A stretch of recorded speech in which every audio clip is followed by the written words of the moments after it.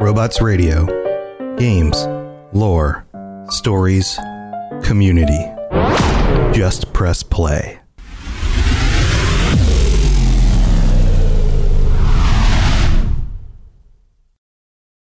This episode is brought to you by Visit Williamsburg.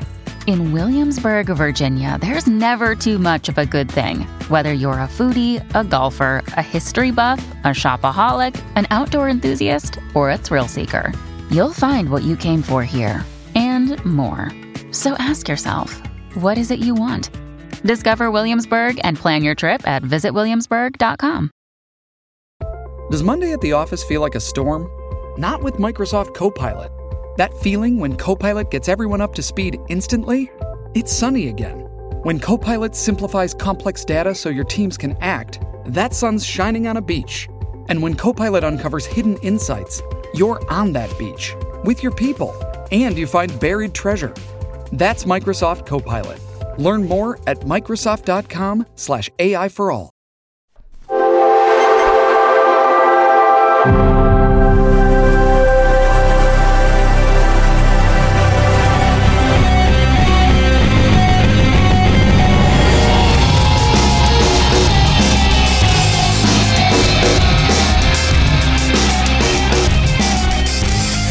All right, friends, it is that time again. The Xbox Game Pass show is live here on twitch.tv/robotsradio. It is 10:30 p.m. Eastern, 7:30 p.m. Pacific, and this is your host, Tom or Robots, and we're back with our 13th episode. This episode is haunted. Be warned. What's going on? N7 the Legend, how are you? I'm pretty well. We are just days away from me pulling the trigger on getting a gaming PC and then being able to try out a whole new world of different games that are on Game Pass. What? That's so fun. That's right. And I sound surprised, but I'm not surprised because you and I have been tossing around some links for some PCs. We've been taking a look at some different GPUs. We've been looking at benchmarks and processors and all sorts of fun bits and bobs and things. And man, I'm so excited for you. Getting a new PC is such a fun thing. And the world of PC gaming is a super good time, especially when you have something like Game Pass, because you're going to have so many games, dozens and dozens and dozens of things that you can just download and put onto that system and just play with. It's going to be such a fun time. But hey, let's get into the show because we have so many fun things to talk about this week. This is, of course, the show where we talk about the new games coming to Game Pass, the old games leaving Game Pass, and we're going to give you some of our first impressions about the games that we have tried out this last week, so you don't have to spend your time downloading them if they're terrible, but you will know which ones you might want to check out. And this week, we took the time to try out 12 Minutes, Rain on Your Parade, Myst, and Train Sim World 2. And so that's what we're going to be talking about at the top of the show. And then at the end of the show, we've got the call lines open. So if any of you guys are here during the live show and you want to call in and tell us your thoughts about one of the games that you tried out on Game Pass, then you're welcome to do so. If we don't get any call-ins this week, then we're just going to roll with it. But if there's anybody in the live audience that has something they'd like to share, then of course the call lines will be open. So why don't we kick this off? Do you want to start? You want to start first? Do you want me to start first? I know you've got some fun things to talk about.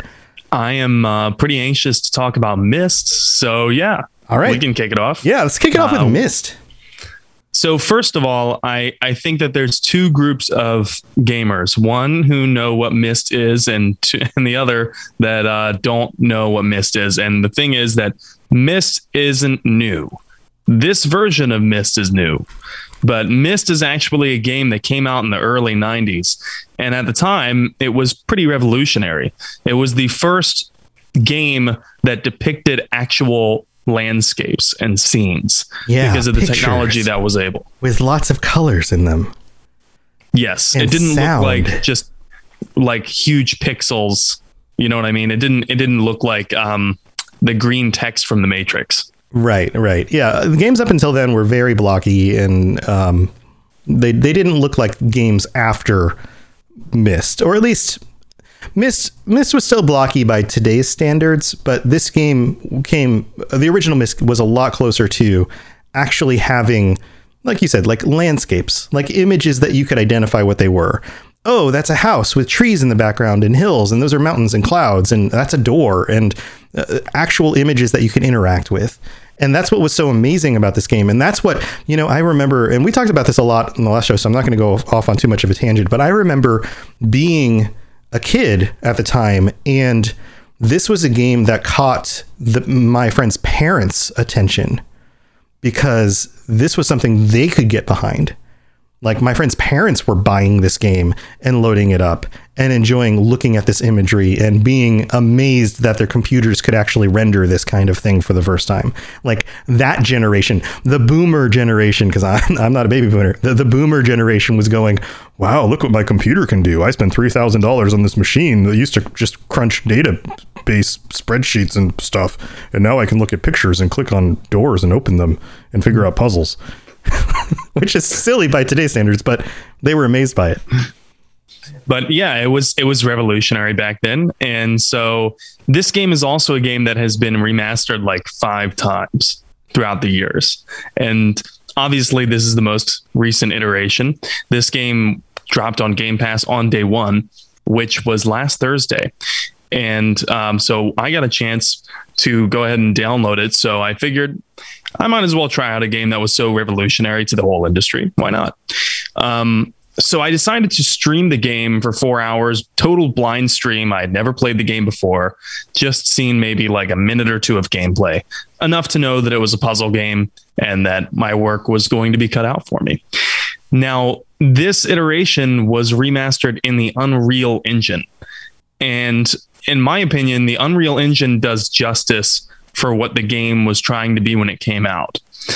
And you don't have to take my word for it. There's an older gamer who was actually watching me stream and said, with the Unreal Engine, with these graphics, this is how the game always should have been played.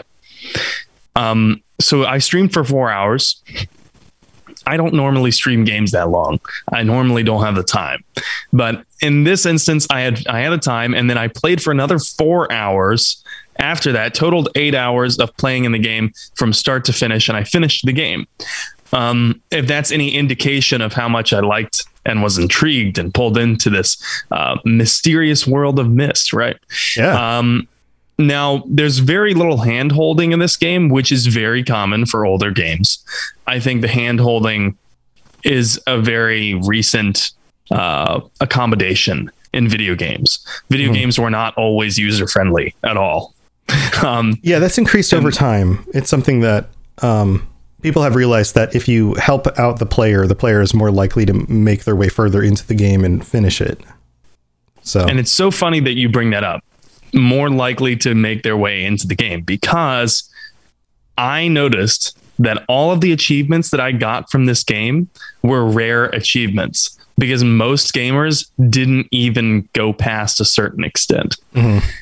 That's a testimony to how challenging the game is, because it's not easy, and you can do randomized or the original puzzles from the 1993 version. Wow.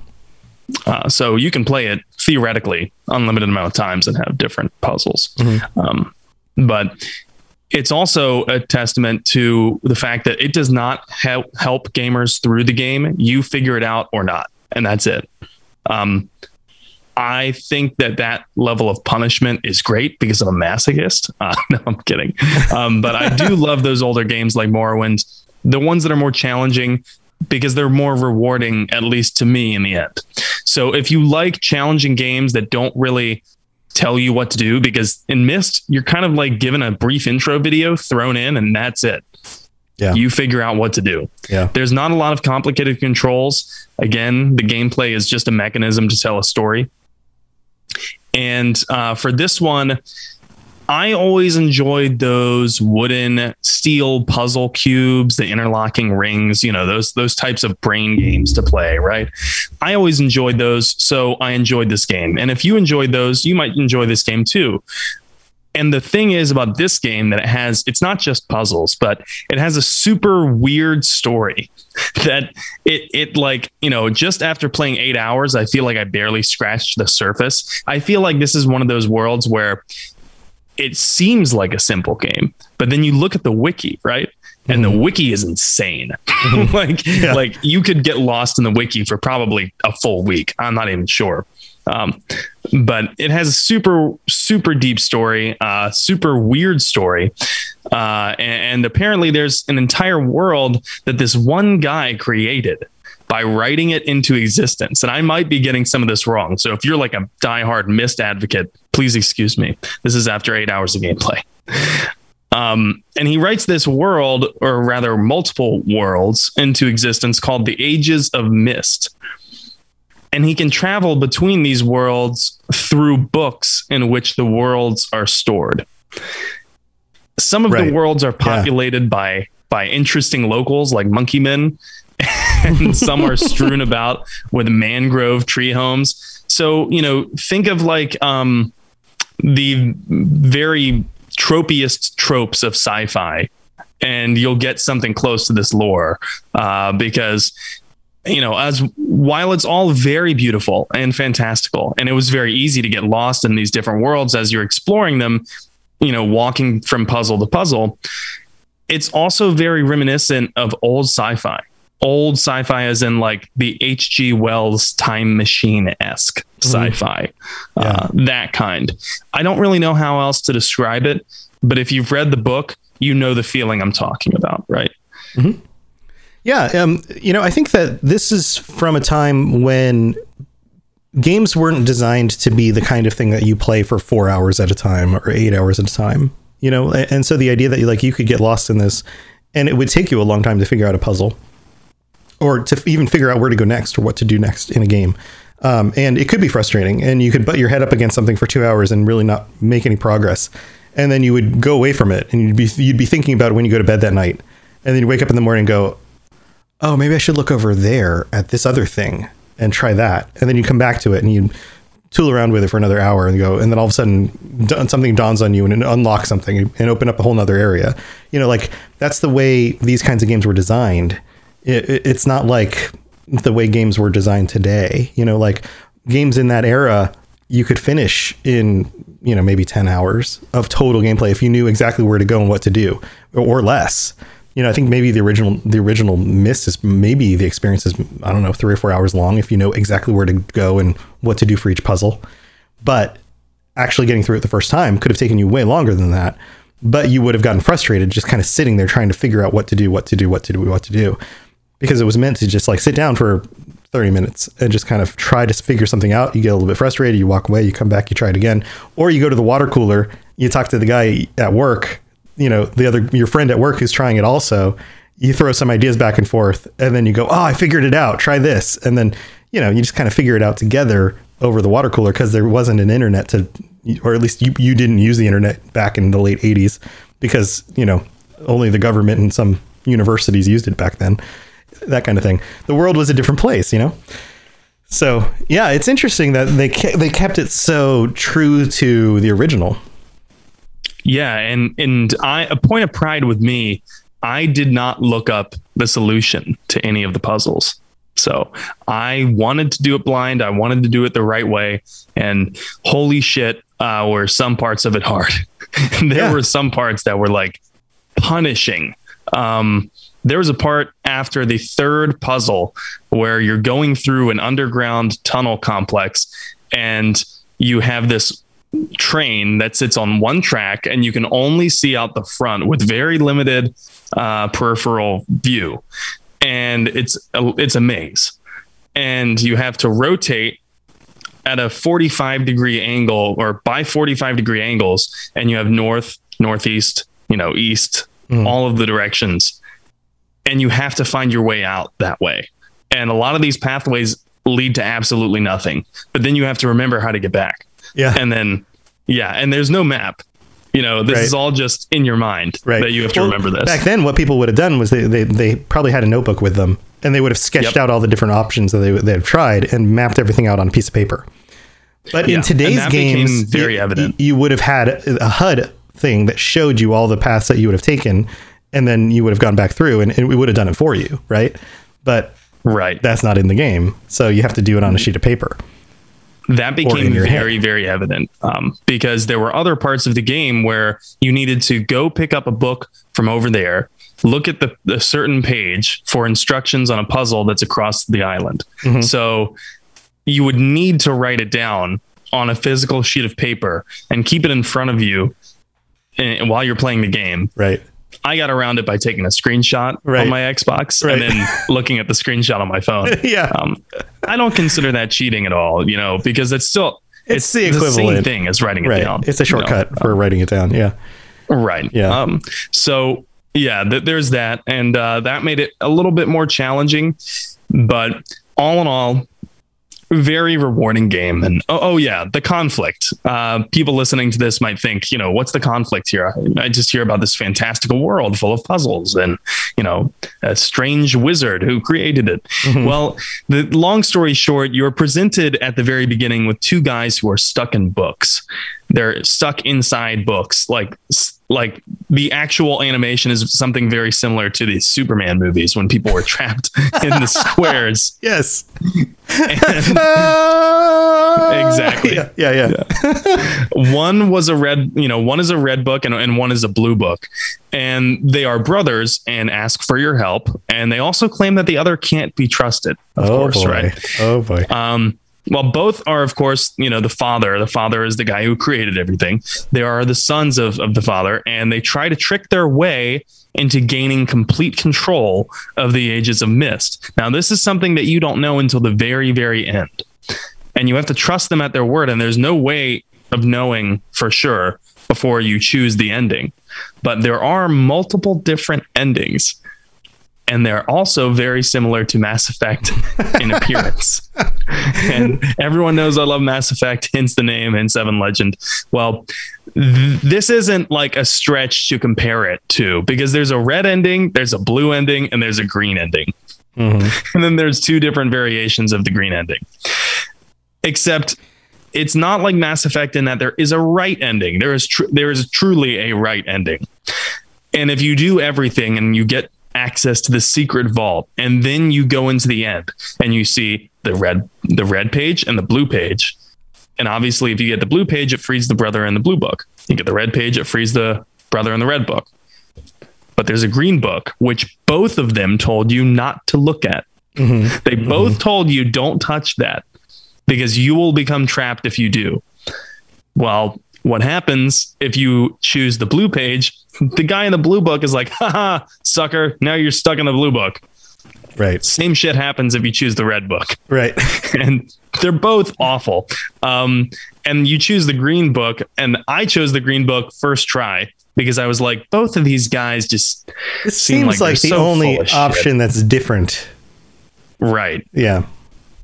Right. And I don't know if I should trust either one of them, because one of them seems like a murderous psycho and the other one seems like a greedy bastard. So I don't think I should really trust either of these guys. Yeah. Nevertheless, I still saved right before choosing it. And nice. I chose the green ending. I met the wizard. He was like, oh, hello. Spoilers, by the way. Spoiler. We should have said spoilers earlier. Oh, yeah. Oops. Well, spoilers. He's like, oh, hello. Looks like you've ran into my awful sons. Well, thanks for, basically solving all the puzzles and finding the extra page from the vault. Excellent. Well, now you're on your way. Goodbye. And that's pretty much it. Except before then, he's like, I got to take care of some things. He goes back to the worlds of Myst that you're in. He destroys both of the books, killing his sons in the process, I suppose. And then he's like, okay, toodaloo. Goodbye. You're right. My sons were jerks. Goodbye to them. They're just awful little And you pests. too. See you later. Thank you for your help. And that was it. So, 8 out of 8 pizza slices. Beautiful and engaging. Wonderful. All right. 8 out of 8. Awesome. Well, good. Well, that's a really interesting experience. I looked at the screenshots. I didn't load this up, but I wasn't wowed by the graphics for something that seems like it was brand new. Is it better when you actually load it up than it appeared? Maybe it's because there's not much that looks like it in that engine on Xbox One. I'm not sure. I imagine that, once I get my PC and I download this again and I look at it with, the ray tracing and whatnot, it's going to look gorgeous. Okay. Because I would assume that the screenshots would have been like the highest quality images they could have gotten. But is it just not that great looking? A lot of it is moving around in the world and seeing the way that the light interacts. And, there's not a lot to the game, so they were able to focus a lot on the graphics, right? But a lot of it is the movement in the world and just kind of like how it feels natural. Like it really does feel like you are on that island, because I think, and I might be wrong, but I'm pretty sure this is a game that was built for VR. Oh, yeah. I can imagine being in this in VR. Yeah. Okay. That makes sense. Yep.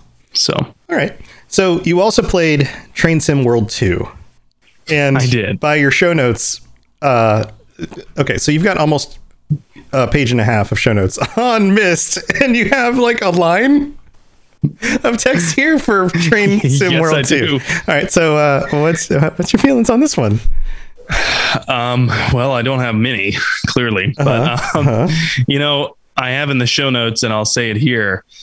It's that I don't know what I expected, but that's exactly what I got. So I downloaded Train Sim World, just not really knowing what to expect. And it is exactly as you would imagine.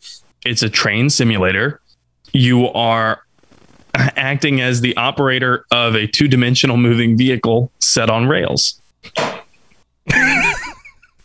So wait, do you have to manage do you just drive a train? Yes. You're just like, you pick a train and you're just like, go. That's it. It's riveting. Let me tell you, no pun intended, but it is riveting. If that would be if I had my own soundboard for like cheesy joke, I would have hit that right there. Riveting. But anyway. Is there's no like there's no there's no like you have to like manage scheduling or yeah, there is. Okay. I'm oversimplifying things a little bit for comedic effect, but you have schedules. You have a train schedule. You have to be on time. You have to stop and load and offload passengers, and you can't go too fast. And if the track advises you that there's dangers ahead, you better slow down. And it's not like I thought it'd be funny to go like crazy train mode and just go like 100 miles an hour right through the station. But as far as I've been, it does not allow you to do that, which is a sore disappointment, because I wanted to take this train off the rails. It doesn't look like you can do that. However, this is like super like, if you're into trains, you're going to like go crazy about this game. Because you step in the cockpit of one of the trains and there's like a billion buttons, where I personally thought to myself, I was like, I never knew that like train operators and engineers had to be this skilled, because I just kind of thought of like a train as like a go and stop mechanism thing. But it's not that simple. There's like a billion buttons. There's like, here, press this emergency brake release, flip the circuit breaker to open. Oh, you better prime the engine. Oh, now it's primed. Start it. Okay, so it's a complicated lawnmower. Yeah, right. So previous coworker of mine, this guy Josh, is like super into trains. Josh was like the train guy at work, right? Oh, he's into this game. Oh my god. Josh was the kind of guy who never quite got my sense of humor. He always thought I was like the know-it-all, and I would give him crap about things in a like sarcastic sort of way, and he thought I was being serious, like I was like actually like ragging on him, when I was like the kind of like bro kind of like picking on each other because you like each other kind of thing. You just throw jabs, but it, like among guys, it's like your way of saying like, hey, I like you. It's like punching a guy in the arm. You're just like, hey man, I like you. I wouldn't do that unless we were actually friends, and I'm never going to punch you hard enough to actually hurt you. It's because we're bros, right? Well, Josh isn't the kind of guy who gets that at all. Like, doesn't get it at all. But he's also the kind of guy who's like super into trains. I think I might have to apologize to Josh. That checks out. Because it seems that there's more going on with trains than I was aware of. Yes, there's a lot going on with trains, and apparently has been for quite some time. Low Elves asks in chat, is it a steam engine or the new Amtrak style? Both. It's both. Any type of train that you can imagine, any little train that your heart could desire is in this game. And in fact, you can change the outfit of the train engineer that you play as. And you can take it one step further. You don't even have to be in the train. You can get off at the train stations and walk around and just, have a jolly good time walking around and looking at the train. A large part of this game are people who okay, this is going to sound like bad, and I'm going to get some hate mail from some train aficionados, but oh boy, a lot of this game felt fetish-like to me. It probably is. And it's like I would because can you customize your character? Not too much. I mean, a little bit. Can you have like a big handlebar mustache? I think it's more about customizing the train. I want to have like a British train conductor hat, an outfit, and a big old handlebar mustache. Like Yosemite Sam. Kinda, but like the British version of it. Like Victorian train guy. Yeah. Yes. Yeah. It's the game is something else, and you can go on the Euro lines. Like there's one in the intro that you can play in Germany. There's another one in Boston. I don't know why you would ever fantasize about driving an Amtrak in Boston. Maybe Boston was a train hub style back in the day. I don't know. If that's your style, go for it. I guess theoretically you could drive the train that Joe Biden is a huge fan of between Delaware and DC. Joe Biden loves trains. He loves trains. And I think President Biden would be a super big fan of Train Sim World 2. Yeah, I hear he plays it every night before he goes to bed. Yeah. He's like, not now, Jill. I gotta play some Train Sim. Oh, the Middle East crisis can wait. Choo-choo time. Sir, the Taliban have striked again. I don't care about them right now. It's choo-choo time. Do you see this locomotive? Let me tell you something about this 1946 Mark II. I rode one of these back in my first trip to Alabama. I'll tell you about Alabama. The women down there, they're good kissers. Soiled doves, the whole lot of them. Oh my God. Okay. We're going to just do a whole show about trains and Joe Biden. Trains and Biden. All right. I've got some. Okay. So how many pizza slices? We got to wrap this up with pizza slices. How many pizza slices is this getting? I don't know. Okay. If I'm a train aficionado, if you're the kind of person who just enjoys a good sim game, is this worth checking out? Oh, yeah. I'd say 7 out of 8. Right. Only reason I'm not giving it 8 is because the intro, the tutorial is really on rails. That might be on purpose. It's definitely on purpose, but you can't go outside the bounds of anything. It doesn't let you skip even the little British narrator. It's a British narrator, by the way, in the tutorial. You can't skip anything. No dialogue whatsoever that you can skip. So it's very linear. Yeah, I get you. All right. So, okay. And now if you're not a sim person, is it worth checking out anyway? God, no. Not at all. If you're not a sim person, you're going to be wasting, I guess, a little bit of time. It's only 9 gigabytes, so no harm, no foul, okay. I guess. But, if you're not a sim person, if you're expecting Crazy Train, Mad Max type of action, that's not going to happen. This is not happening. You are not stealing trains and shooting the conductor in the head and none of that. Okay. No. Yeah, go play Red Dead Online if you want to, a train heist. All right. What if you have a little kid who likes trains? Probably worth it. Yeah, definitely. If you have a little kid who loves trains, your kid will probably play this game for about 30 minutes and then never again. Unless they just want to watch the trains. Like unless they just want to watch trains. That's a huge part of it. Yeah. Some little kids just want to watch trains. Like that's totally a thing. Huge part is cinematic mode. You can go into cinematic mode and then like, I imagine there is an enormous screenshot community for this game. Yeah. Some people just really like the design of like interesting kinds of locomotives. Well, not just locomotives, but like large mechanical, things like the kinds of things that people look at that maglev that people engineer. Maglev, baby. Big designed, big things that people make. I don't know. All right. Well, here let's talk about 12 minutes because this is kind of an interesting game that came out recently and is very different from a lot of games in recent years. This one's kind of a big, I don't know, different, breaks the mold kind of game. I don't know how to phrase words. This one is interesting for a number of reasons. It is kind of like you're stuck in a time loop as the main character from the perspective of looking down on your character, the protagonist of the game. And I don't know that you're given the name of the character.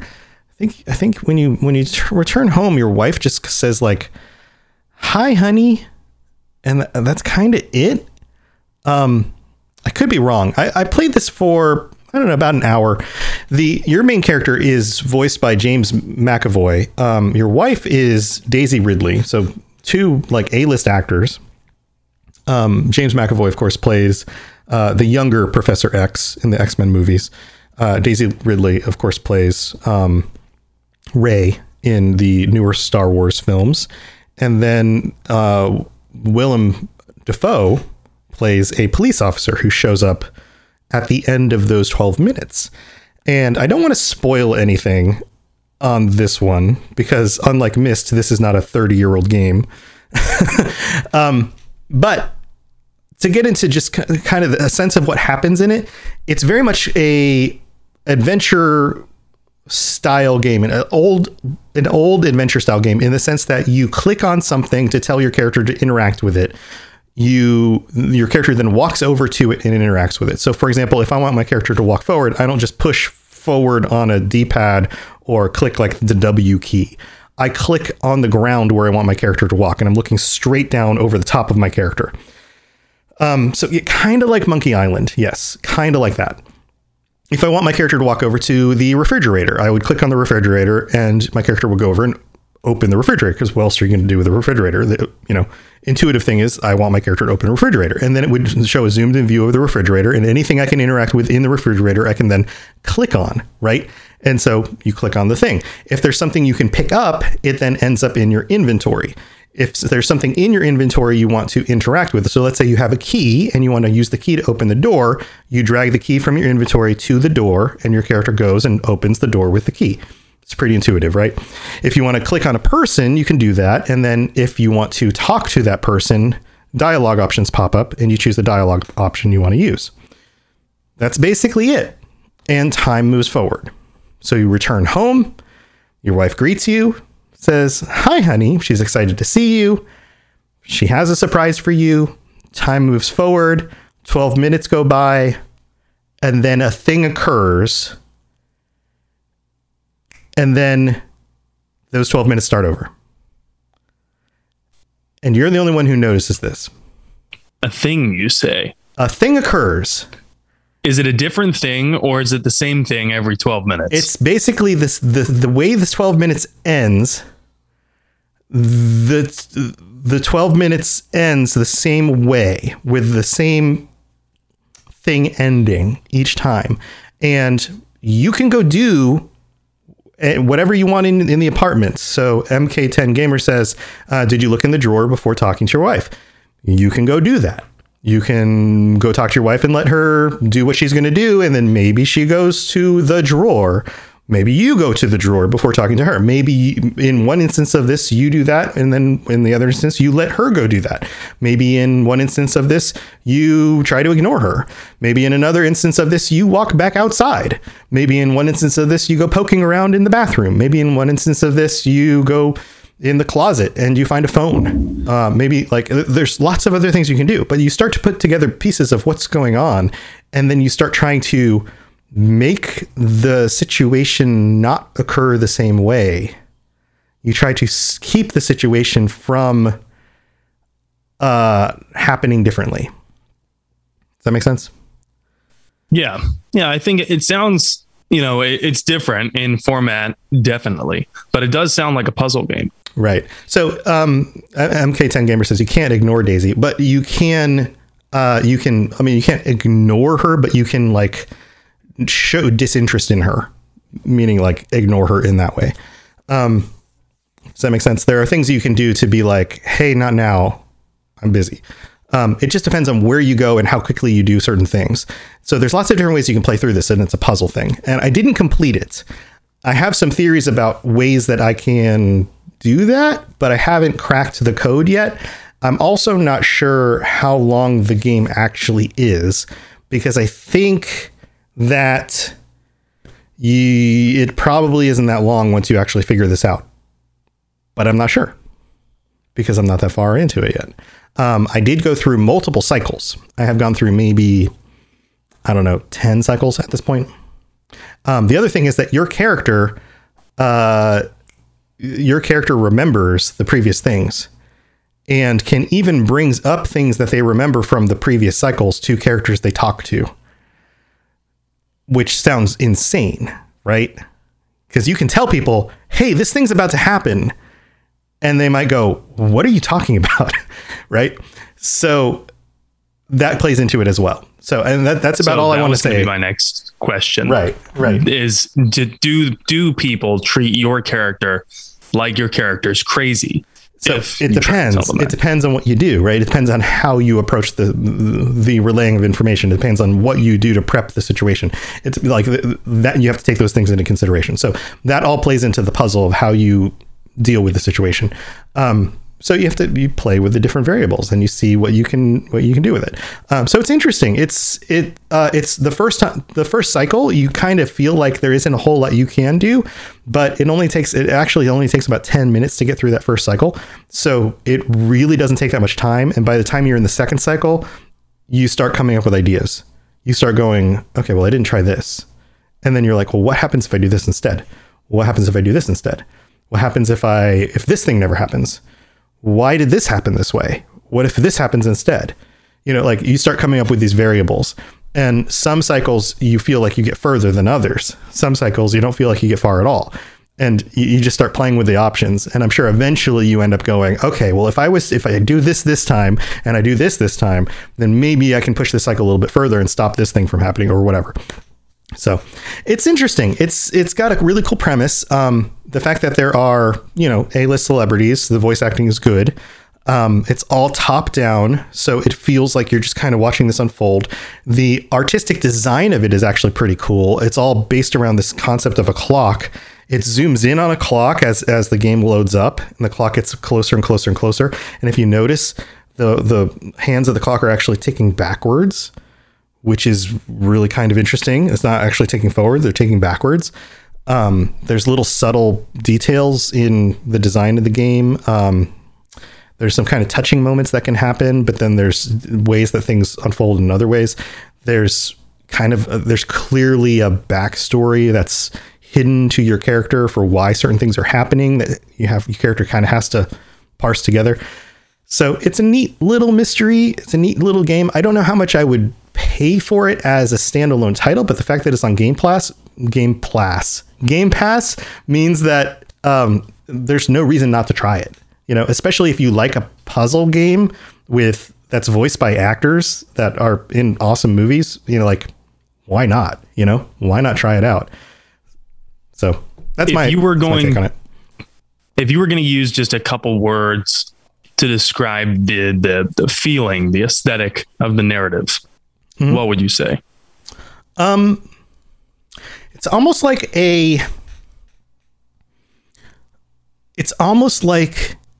it's got like a noir quality without the detective. Well, that sounds accurate from what it depicted in the trailer. So I guess I'm happy to hear that it didn't, market itself poorly. It's as if you're the detective. It's as if you're taking the story that this guy told you and you're piecing together the experience from like a top-down view of the situation. Well, I should check that out. I'll probably like that. Mm-hmm. And I do like mystery and noir games. Yeah, and it's like this tiny little apartment. So it's like you're looking down on a tiny little New York apartment. You can the rain starts to pick up. You can see it outside the window. It's, like there's this little radio on the windowsill. You can go turn it on if you want to. Like it's got this like cool noir aesthetic to it. Everything looks like you're looking down at the ground. So you see like the wood grain of the floor. You see like the old, apartment aesthetic. I don't know. It's got kind of this cool vibe. Maybe this is just because I just finished the first season, but it sounds like The Wire a little bit. Okay, yeah, I think there might be. I haven't watched The Wire, but I've heard of it. I've heard people talk about it, and I've seen clips and things. So Homicide I could see detectives in Baltimore. Yeah, and the fact that Willem Dafoe plays a police officer, so a police officer does play into this, and there is some mystery going on with something having to do with that. Yeah, there's some of that there too. So yeah, I think there's no reason not to check it out. So from a preview standpoint, I think it's an 8 out of 8. I think it's definitely worth trying just to see where it goes and what you think of it. I'm curious to see if the payoff is as good as the mystery is to begin with. So it's definitely worth checking out. I would be interested to see where it goes and what you guys think. So that's 8 out of 8 pizza slices. Also, Rain on Your Parade. This is the funny little cartoon game that's been on Game Pass for a while, where you're like this cardboard cutout rain cloud, and your job is to like rain on everybody. You kind of float around and you rain on everybody. You go on these different little missions. Like you kind of float around.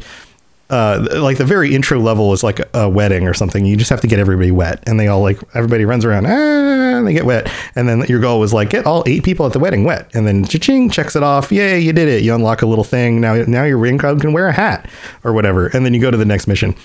I played a little bit of this. I watched my wife and son. This is a my wife and son kind of game because they play these kinds of games all the time. They absolutely loved it, this game. And I loved watching them play it because it's one of those indie games that's just super smart and funny because it goes places you never expect. You start thinking like, okay, I get where this is going. You have these different little quests. Okay, so now the rain gets like lightning. So now your goal is to, and what's so smart about this, and you're going to get, being that you live up in the Northwest, the cloud is on a quest to go to Seattle because that's where the rain goes. Checks out. And you're doing all these dumb things on the way up there. So at some point you get like the ability to like hit things with lightning. So now you got to blow up all these cars and also get all these people wet within a certain amount of time. And you only have so much water. So you have to do it within a certain amount of water, right? And everything's cute and funny and you do that. But the little levels upgrade as you go, but then they add in all these different components and other different things happen. But the game goes in all of these weird places where it like takes things from other games and all of a sudden you're playing another game in the game engine. And I'll give you one example of this. Towards the very end of the game, you're basically playing Doom. What? There is a level where you load into it. Actually, no, so you have a little base and you unlock things for your base. And eventually you get an arcade cabinet in your little rain base. And if you go over to the arcade cabinet, there's like a bonus level. And this isn't the only game where you're basically playing another game as the rain cloud, but you're actually playing this game inside the game where you are playing a bonus level and in order to unlock other gear for your rain cloud as the rain cloud going through a first person shooter map. And the whole game is designed around looking down at the rain cloud, and you're running around shooting raindrops, collecting ammo so you can shoot raindrops and lightning forward at people running around a map in order to shoot the people, get them wet. And then there's other things that you have to hit. And it's basically Doom. You're playing Doom as a rain cloud. There's another map where you're basically playing Zelda. You're playing like the Legend of Zelda, like the first Legend of Zelda. You're going through, you're even breaking pots and collecting like rupees out of the pots. Like, this game goes nuts. It goes the weirdest places. There's a villain you have to beat at some point. It is ridiculous. I mean, why the hell not? Why the hell not? Yeah, you get like wind powers. You get like all sorts of things. The game goes so many places I never expected it. It's super fun. It's super charming. You can even design the face of your rain cloud. And so when you put glasses on, sometimes they don't even end up on your eyes. It's super silly. If you like super wacky and yet still smart indie games, absolutely should check it out. And again, it's free. And if this is your kind of thing, totally 8 out of 8 pizza slices. Totally worth checking out. If you're not into super silly, just kind of, just do something silly kind of games, it's not your thing. Just don't do it. But if you like this kind of funny kind of thing, especially if you have kids, absolutely should play it. So there you go. Yeah, that sounds like something I'll introduce to my girlfriend. I think she'd probably like a game like that, especially because she loves Zelda. So yeah, there's like a Zelda level. Who knew? You play through a Zelda level. Yeah, and you have to figure out puzzles. You have to like do things in a certain order, unlock secret doors and stuff. Like, it's crazy. Crazy stuff. All right. Yeah, I'll definitely have to introduce that to her.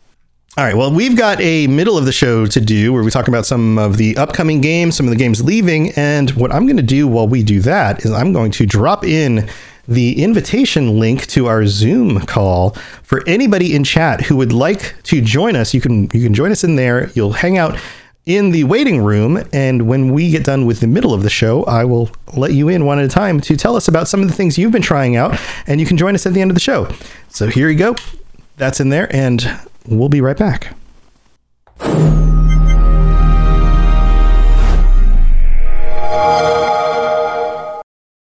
If you're an athlete, you know the greatest motivator of all is the fear of letting your teammates down. After all, a team is only as good as its weakest link. So you owe it to those wearing the same jersey as you to be your best every time you step on the field. That's why there's no vape in team. When you vape, you can expose your lungs to toxic chemicals that can damage your lungs. If you're a step behind, the team's a step behind. Brought to you by The Real Cost and the FDA. Dreaming of a better sleep? Tossing and turning is not your destiny. And Ollie is here to help. Ollie invites you to sink into sweet, sweet slumber to improve your mental and physical health and overall wellness. More than just melatonin, Ollie's ingredients help you unwind your mind for a delightfully dreamy drift off. Sleep is on the way at Ollie.com. That's OLLY.com. Hey there, my name's Jameson, or Big Cat. And I am Brenna, or Mother Goose. And together, we are the hosts of the DL, Weekly Gaming News. Each week, we bring you the top stories from last week, as well as something you might have missed. Our goal is to start a conversation about what's going on in the world of gaming. And every week, we have a special guest join us in the chat room, where we discuss a different gamer-related topic and learn more about our guests in the 60-second download. And if that isn't enough, we also have Slim Jims. So come and hang out with us every week and join in on the conversation. Good luck and have fun, everybody. And remember, keep your goose loose. All right, so we've got some games leaving very, very, very soon, and some of them we mentioned last week as well. Again, we've got the Blair Witch game, the Double Kick Heroes, Stranger Things 3, and NBA 2K21 are leaving. Most of these games are on, actually all of the games are on console. Blair Witch is also on PC. And so goodbye to those games. The last chance to try those out if you want to try them. And then we've got some new ones coming, some of the ones we talked about. So we've got 12 Minutes and Myst. Both of those are console, cloud, and PC. Comanche is out on PC currently, I believe. Did that come out already? I think that came out already. It is. It was released to Game Pass with very little fanfare. Can't see why. Looks compelling. No, but I'm being a little sarcastic here, but it's basically like Ace Combat, but instead of flying a fighter jet, you're flying a helicopter. So I don't want to say it's a helicopter sim. It's probably not, probably a little bit more arcadey than that. But it has multiplayer. So if you're super into helicopters, go check it out. And then Humankind is out. I talked a little bit about that last time. Still haven't had time to dive back into that, but that's only PC. Sam will soon be able to play that one. And very soon. Quake 1, 2, and 3. Quake 1 is the only one on console. 2 and 3 are on PC also. Psychonauts 2 is out. I have that downloaded. Haven't been able to start that yet. I think that's one that my wife and son will enjoy as well. That's been getting really good reviews. Oh, yeah. And it looks really smooth. I've looked at some of the gameplay. I did not expect to be wowed by the graphics that much from Psychonauts. So really impressed with that one. I'm going to have to check it out. It looks like it has a, pretty solid story, something along the lines of the same aesthetic as like Ratchet and Clank. So going to have to check that one out as well. Yeah, Psychonauts 1 was a kind of a classic, kind of a cult classic for that came out back in 2005, I want to say. It's been a while. And then Recompile is out. That's another one I thought would be interesting to try out. Just haven't had a chance to check it out. And then coming soon, Origami for consoles on September 16th, Lemnis Gate on the 28th for console and PC, Moonglow Bay on October 7th for console and PC. And what do you know about this one, Sam? So this one looks pretty cool. Looks like a whimsical fishing game. And when I say fishing game, most of the video games that are about fishing that are out there are like, Pro Bass Tour 2019. And they're relatively sim-like for fishing. This one does not look sim-like at all. This one is, very pixelated. It's it looks like if you were to insert a Minecraft fishing game as a standalone on Game Pass, you'd get something close to this. So it looks like a fun little fishing game, and you can also cook what you catch. So nice. You gotta have the recipe though. You gotta have the ingredients for the recipe. So reminds me of a little mini game in an old version of Pokemon Snap, I think it was, where you could go fishing for Pokemon. So cool. And then Back 4 Blood comes out on the 11th for console and PC. I'm going to be playing that. That's going to be taking up a lot of my time. I enjoyed the beta, and I love Left 4 Dead, and this is very much in the same vein, although it feels a little bit more thoughtful than Left 4 Dead did. Left 4 Dead it became very formulaic. Once you figured out the levels and how to deal with each of the enemies, and you had a group of people who were experienced, you kind of just did the right things at the right time. Kind of like a game of baseball. That's my interpretation of baseball, is that if you are the team who's out on the field, you just do the right thing when the ball goes in the right place. And if you do the right thing in the right way, then the other team never gets a chance to score unless they get a home run. That's what Left 4 Dead felt like to me, right? Like, theoretically, you just do the right thing all the time, you win the game. This feels a little different. This, I think, is going to be a really cool game. So that's coming out again on October 11th. And that's it for right now. If anybody would like to join us, I don't see anybody in call waiting. If there's something you've played recently on Game Pass, you want to throw out some of your thoughts on that, then feel free to join us. We're going to move into the end of the show. Here we go.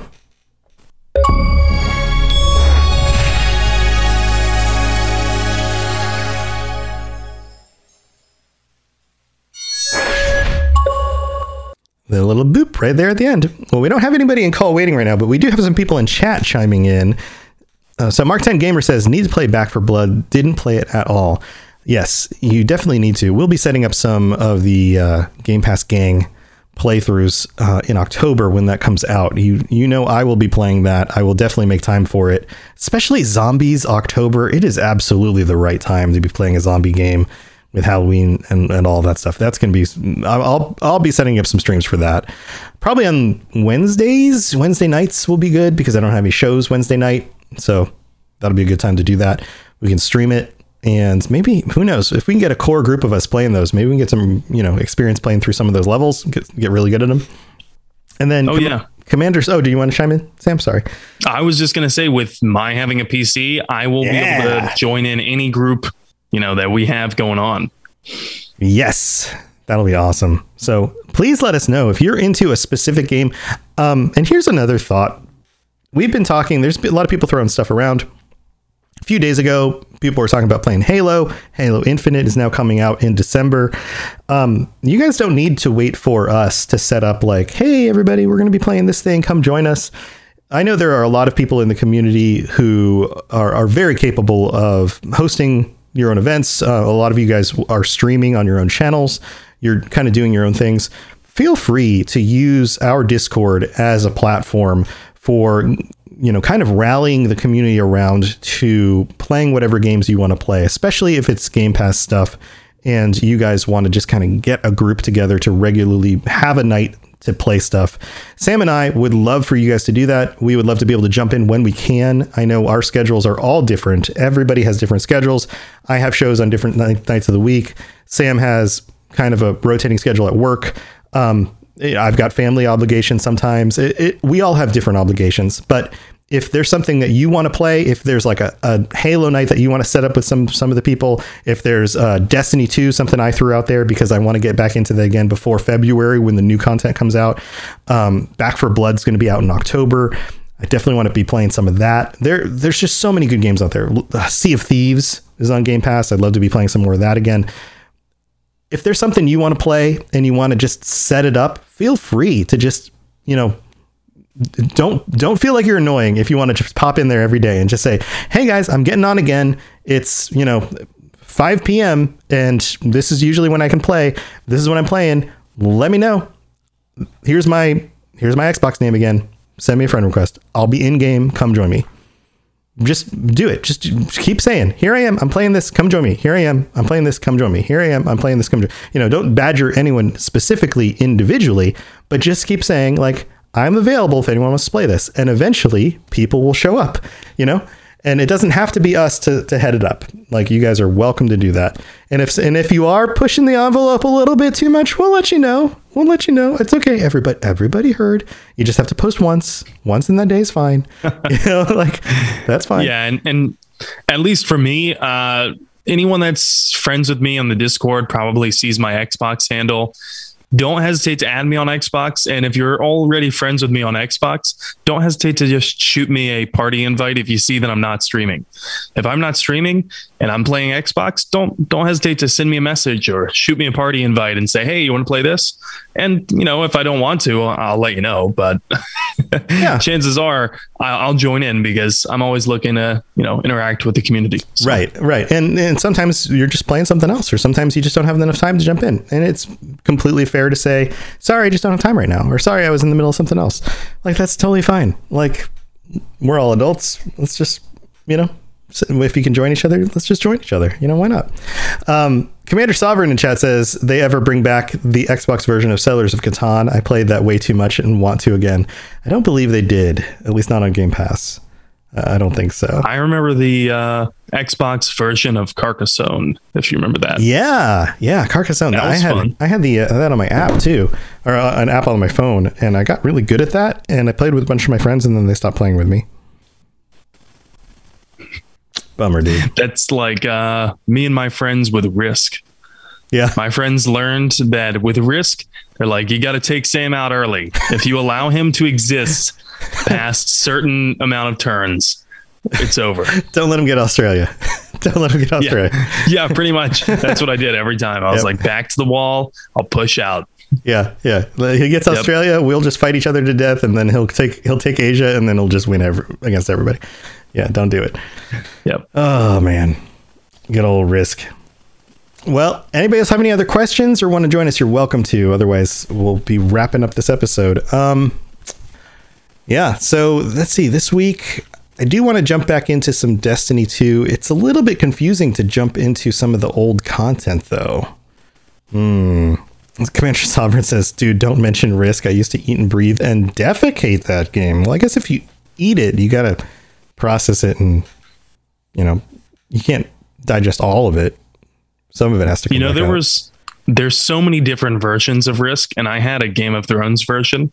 One of my favorites for sure. There's also a Mass Effect Risk, is there? Which I definitely wanted to get. Yeah. There's a Lord of the Rings one that we got my dad years ago. Yeah. I think we played it like one time.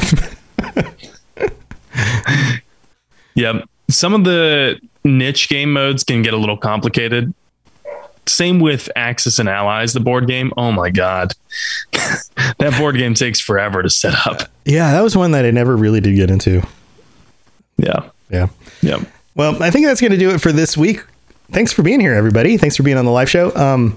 If you have any thoughts or questions or things that you want to share about the Xbox Game Pass games that you're playing, we'd love to hear from you. You can always send us a message or join the Robots Radio Discord channel and shoot us a note over there. If you're looking for people to play with, don't be afraid to jump into the Xbox Game Pass Gang channel and shoot out some messages to us on there as well. Sam, you got anything you want to share before we head out? Not really. I will be streaming some more Mass Effect, of course. I'm trying to finish Mass Effect 3 from the Legendary Edition before I get my PC. That way I have a reason to buy Legendary Edition on the PC. You're going to play through it again. The next playthrough will be fully on Insanity mode difficulty. Dude, with those graphics and the SSD on your PC, you're going to be like... Oh, yeah. It'll be a perfect comparison, right? Because I will be going directly from one to the next one. And you're gonna be I can't wait to be amazed. You're going to be like, this load. You're going to load a new map and you're just going to be like, okay, I'm ready to load them. Oh, it's done loading. Huh. Honestly, this is super dumb and kind of pathetic too, but I can't wait to play Civ again, Civilization, because I have Civ on my Xbox. But man, it crashes like once you get past turn 250, it crashes every other turn. It's just too much. And I'm not alone in that. You're probably running out of RAM. Well, Civ is unlike other games in that it really requires a multi-core processor. And Xbox One doesn't have the best one. So Yeah, that's true. That's true. Well, I hope you don't spend too much time just replaying the games you've already played, because there's so many fun things that you could be checking out. I will be rebuying Cyberpunk as well. Mm-hmm. So I played that just briefly when it came out. Cool. That'll be new for me. Cool. Yeah. Well, enjoy it. I hope you have a good time with all of that. I'm sure we'll be chatting. You'll be letting me. I'm sure you're going to share pictures of your new system when you get it all set up too, and you'll be like, "Hey, everybody, look what I got." So that's awesome. That's so exciting. New PCs are always so much fun. Well, that's awesome. I've got all my shows over at the Robots Radio Network. There's the Mass Effect Lorecast that Sam and I do together. There's all the other Lorecasts that I do: Fallout, Elder Scrolls, Cyberpunk, The Witcher, Dungeons and Dragons. And man, there's so many other good shows on the network that Sam and I don't do that other people do. So go to robotsradio.net, check out that stuff. Tons of awesome things over there. Also, there's the Robots Radio Rocket Club, where I work with other podcasters to help them launch their shows, learn about recording, learn about putting together a show that will actually get an audience, which is a huge deal, and learn how to market it so that people know that it exists, because that's really hard. And this is awesome news. Sam and I do the Mass Effect Lorecast, which is in the top 1.5% of podcasts internationally. Of the almost 3 million podcasts out there, we're in the top 1.5%. We're like kind of cool. That's pretty cool. Yeah, the Fallout Lorecast is in the 0.5% top of podcasts. I do multiple shows that are above the top 1.5%. There are a number of other shows on the Robots Radio Network that are in that same kind of range, and the majority of shows on the network are all in the top 5%. So the network as a whole is kicking butt. So if you want to find out how that works and how to be a part of something like that, then go to robotsradio.net/rocket-club. And I'd love to help you guys learn how to do that kind of thing with your own show. We already have, I think it's like 9 different members of the Rocket Club, and we meet every week. So yeah, it's super awesome. Lots of hard work, not just myself, but the other creators on the network, my co-hosts, lots of people putting a lot of work into the stuff that they love, and the community. And it's you guys behind us, helping us out with that. So thank you to everybody who has been involved with all of it. So that's what we got for you this week. We will be back next week with some more Xbox Game Pass previews and news and all that kind of stuff. Stay safe until then. We will see you next time, and maybe we'll see you on some streams before then. So stay safe, everybody. See you later. Bye.